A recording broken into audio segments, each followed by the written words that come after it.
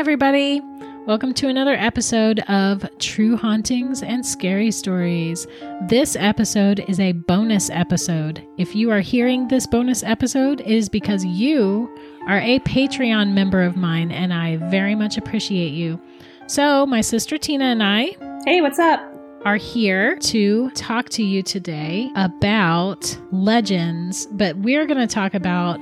I found this really cool website, which I will link in the show notes, that is called The Scariest Urban Legends in Each State.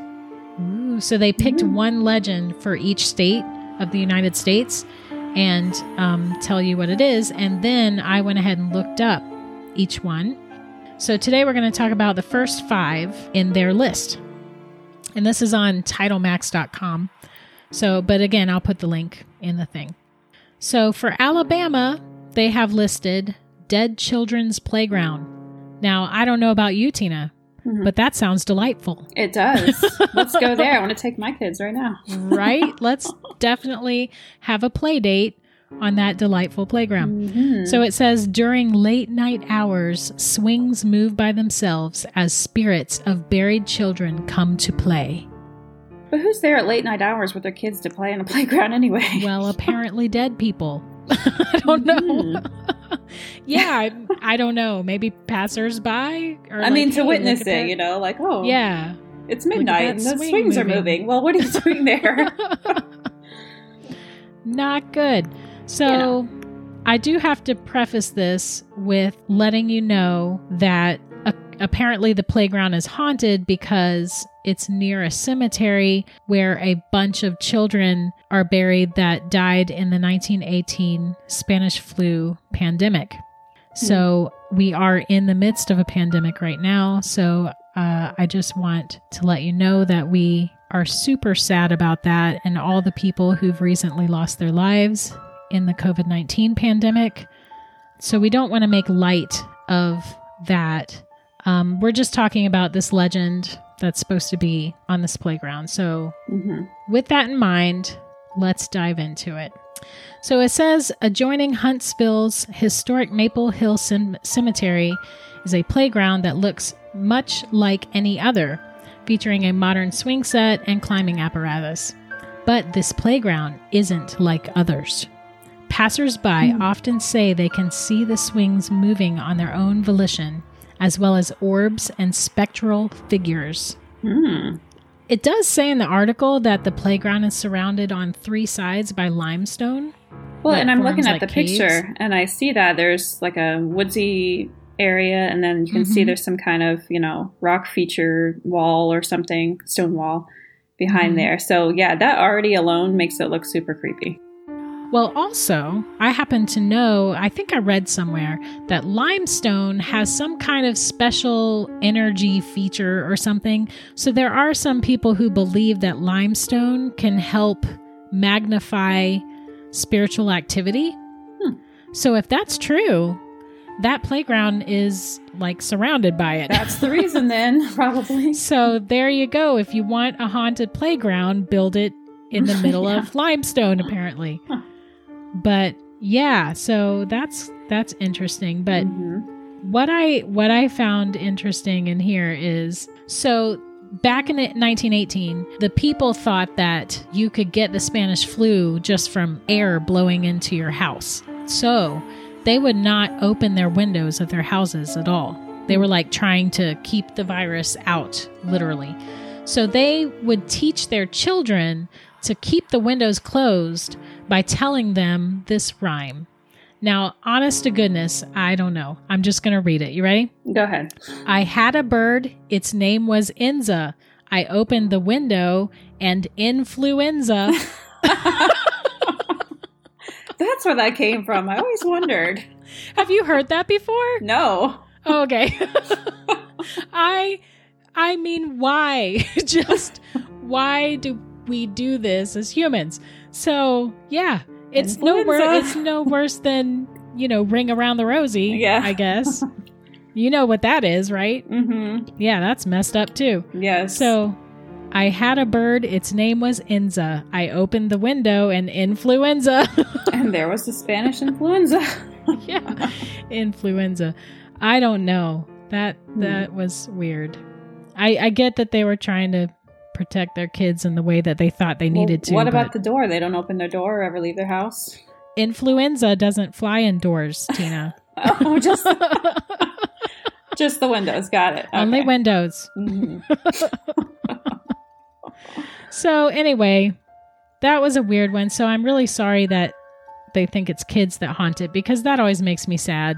You know, that the idea that kids can't move on and they're kind of stuck in a place. But I guess if you're going to haunt a place as a kid, a playground is a playground. You know, my kids love to go there. So. Ghosts want to swing too, so that's why I see them moving when nobody's there. Right?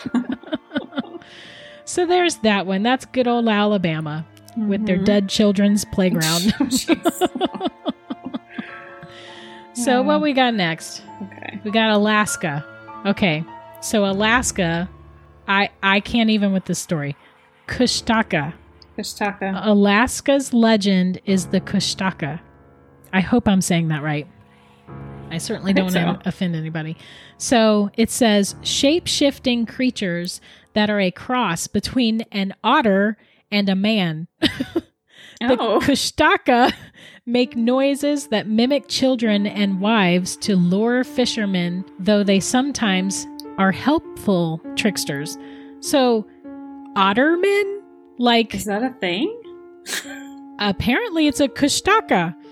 Like, yes, of all the creatures, I mean, I think otters are adorable, personally. Yes. I have a very good friend up here who adores otters, and I cannot wait to tell her this story because I just want to hear her take on it. But let me pull up the link for that I found. And again, all these links I'll put in the thing in the show notes. Okay, Kushtaka. So they are mythical shape-shifting creatures found in folklore. Southern Alaska is where they're supposed to be. And basically, it says mostly... they think that it came from mothers trying to scare their children to stay close to home, because one of the things it says in here is that mothers would tell their kids that if they hear a crying baby or a screaming woman, that they're too far away, that they need to go back home. So that's one theory. Yes. And you know what? That's what us people do. I mean, we got Santa Claus. Kids be good. Santa's watching.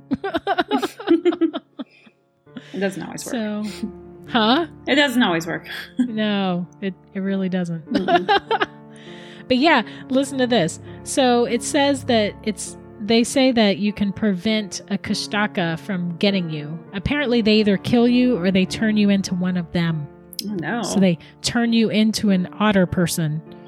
But you can stop that. You can keep them away by using copper, urine, dogs, or in some stories, fire. So I guess if you're all together or all separately? Yeah, that's what I'm saying. Like, if you're walking around Alaska, make sure you have a dog that you have peed on, and you're walking him with a copper flame. There you go.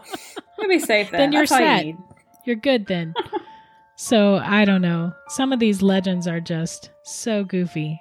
But I'm sure they come from like folklore or something. There's like a more serious side to it, but... Yeah, it had to originate somewhere, but... Oh, yeah. And then I'm sure it changed over time. Everybody's, changing the story. So that's Alaska's. Let's see what else we got here. Kushtaka. Got it. Kushtaka. It's a tongue twister. All right, Arizona. Ooh, Arizona's rough. Ooh, all right, Slaughterhouse Canyon, Ooh. People. Slaughterhouse Canyon. Sounds like a lovely vacation retreat. Slaughterhouse, or I think it's Lana's Canyon. Slaughterhouse Canyon, or some people call it, I think it's Lana. Luana. Maybe Luana. Luana? Mm-hmm. We're just going to say Lana. Apparently, I read this already, and what happened here is that back in the gold rush days, miners would go off and leave their family for like a week or more at a time, and they'd go off looking for gold or trying to get food to bring back to their family or whatever. Well, apparently this family lived in this canyon, and the husband left to go look for supplies or gold or whatever, and he intended to be gone for 2 weeks, but he never returned. And they don't say why he never returned. I assume he must have been killed somehow or died. Mm-hmm. Either way, he didn't come back home, and his wife and all of his children were home, and they were starving to death. So when they were in the grips of starvation, the mom kind of started losing her mind, and she killed the children, and then she killed herself. She was like saving them from starving to death. The story says that she couldn't bear to hear their cries any longer, so she murdered them all, then killed herself.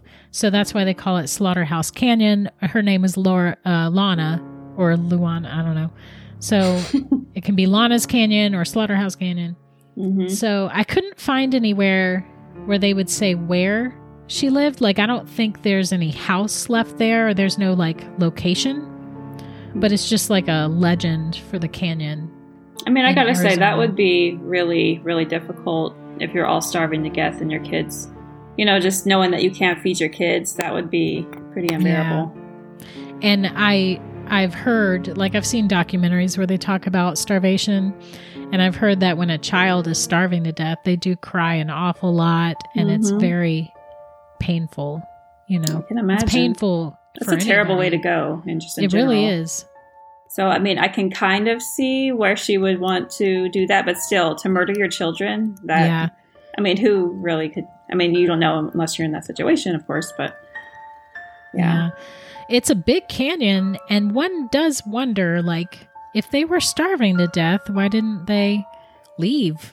Yeah, I mean, go out and search for food, you know, I guess. Maybe she had very young children. We don't know what kind of situations or resources they even had, so. That's super sad. To this day, the legend goes, you can still hear the children crying, and you can hear the mother's wails, and she's apparently asking for forgiveness for killing her children. Okay. That's what they say about it. So, that's Arizona, way to bring it down, Arizona. More children dying. Yeah, gosh. Okay, Arkansas is weird. This one is so weird. Dog boy. Okay? But it's not what you think. It's not a boy that's like part boy, part dog or anything like that. It's a really weird story. And it seems to me like it has morphed from the actual story into like this weird werewolf story when werewolves have nothing to do with it. I don't know. Okay. But it's this man named Gerald Bettis. And apparently when he was a child, he would keep animals in his house and torture them. You know, that's how every serial killer starts out. Mm-hmm. And then he was his parents' only child, and his parents were older when they had him. So as they became elderly, he started like mistreating them. And when they both eventually died, like he pushed his dad out a window at one point, and his dad didn't die from that right away, but he did die a little bit later. Mm-hmm. And so when his parents both finally died, he still lived there, and it says that he built a whole nother wing on the house to house all the cats and dogs that he was keeping. He would keep them until he tortured them to death. Sick. But yeah, so eventually he went to jail because what happened was, that's right, his mom got hurt or something, and she went to the hospital, and she told them what he was doing, and so they took her away from him. Like they put her in protective situation, and they prosecuted him, and he went to jail. He went to prison for abusing his mom, and he actually passed away in prison. But they say that the house is super haunted. The rumor is that the house was haunted before his family got hold of it. Right. But because the family before that, they were a nice family, but they just happened to die there. And so there was rumor that it was haunted. And then his family moved in, they had him, and then it went downhill from there. So that's the story there. That's like, I wonder what made him want to torture animals. I could not tell. Usually it stems from some kind of problem with the family or upbringing or something. Yeah. I've also seen stuff where it's just you're born with it. Like they're born with something wrong, mental illness that... I mean, that's like, Ted Bundy. His family was perfect. I mean, they had like decent mom and dad and all, and look how he turned out. Yeah. I guess you just don't know. Mm-hmm. Either way, he was a messed up individual. Yep. He tortured his parents. His dad, I don't know that he was accused of killing his dad, but he did go to prison for abusing his mom. So that one is Arkansas. The last one I have is California. California's is really cool. It's called the Dark Watchers. Ooh. Mm-hmm. Okay, so on the website it says... California, it says featureless dark silhouettes, often with brimmed hats or walking sticks, stare down travelers during twilight and dawn in the Santa Lucia Mountains. And a few authors have actually mentioned them in their books, like fictional books. Mm-hmm. They mention them, so I thought that was cool. But it's just kind of a folklore type legend that these figures watch people. No one knows who the watchers are. Yeah, no one knows who they are. They don't have any discernible features, and they just watch, and apparently you're not supposed to acknowledge them at all. Like, you're just supposed to ignore them and go the other way kind of deal. Well, all you see is a dark figure, right? So it's not like you can look into the eyes, because there's no eyes. Yeah, so a couple of books have mentioned them. Let's see. One called The Long Valley by John Steinbeck. This is the quote that they give from the book. It says, Pepe looked up to the top of the next dry, withered ridge. He saw a dark form against the sky, a man's figure standing on top of a rock, and he glanced away quickly not to appear curious. When a moment later he looked up again, the figure was gone. So that's from... Oh, I'm sorry. It says excerpt from the short story Flight by John Steinbeck. Mm-hmm. And then this other one is an excerpt from Robinson Jeffers' poem, Such Carousels You Gave to Me. Oh, I'm sorry. Such counsels you gave to me. Thank you. Hey, man. Carousels, got dyslexia. It's a thing. Okay. It is a thing. He said he thought it might be one of the watchers who are often seen in this length of coast range. Forms that look human to human eyes, but certainly are not human. They come from behind ridges to watch. He was not surprised when the figure turning toward him in the quiet twilight showed his own face. Then it melted and merged into the shadows beyond it. What? That's creepy. If I encounter something that I finally get close enough to and it's got my face... Your own face? I am hightailing it out of there. Mm-hmm. What fresh hell is this? Yes, right? Pass. Hard pass. No thanks. Yeah. I mean, I've seen some things, but certainly never that. Looking back at yourself in some creepy form. Yeah. See, that's why I don't look in mirrors at night. Mm-hmm. Mirrors are terrible. Oh, you don't ever look in mirrors in the middle of the night or anything? I don't look at them in the dark. Is that silly? No. I've heard that you're not supposed to look at your reflection at night, like in the dark. Mm-hmm. So I kind of plan on using that whole theory in a short story here before too long, but yeah, I just don't. I'm sure nothing will happen. But I mean, I don't either, because why do you have to check yourself out in the mirror anyway? I mean, yeah. You're just getting up to go pee. Yeah, I just scoot right past it. Mm-hmm. Half asleep Nothing anyway. To see here. So yeah, I guess they watch travelers. By travelers, I'm guessing they mean they're on the sides of roads and stuff. Like when you're driving past, you would see it. Yeah. That's California's pretty creepy. So that's the first 5 states. I think in the next bonus episode, we'll go over 5 more. And we'll just keep doing that until we run out of states. And then go from there. Do something else. Yeah, we'll find something interesting to talk about each time. Yes. Spooky. Always has to be spooky. Yeah. So thanks for listening with us, and we will catch you next time. Don't forget to go to truehauntings.com if you want some, light horror reading. People dying, and visit that.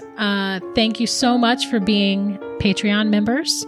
We appreciate you very much, and we super enjoy giving you these extra little episodes to enjoy. Thanks, guys. Yeah, we are signing off now. See you next time. Bye.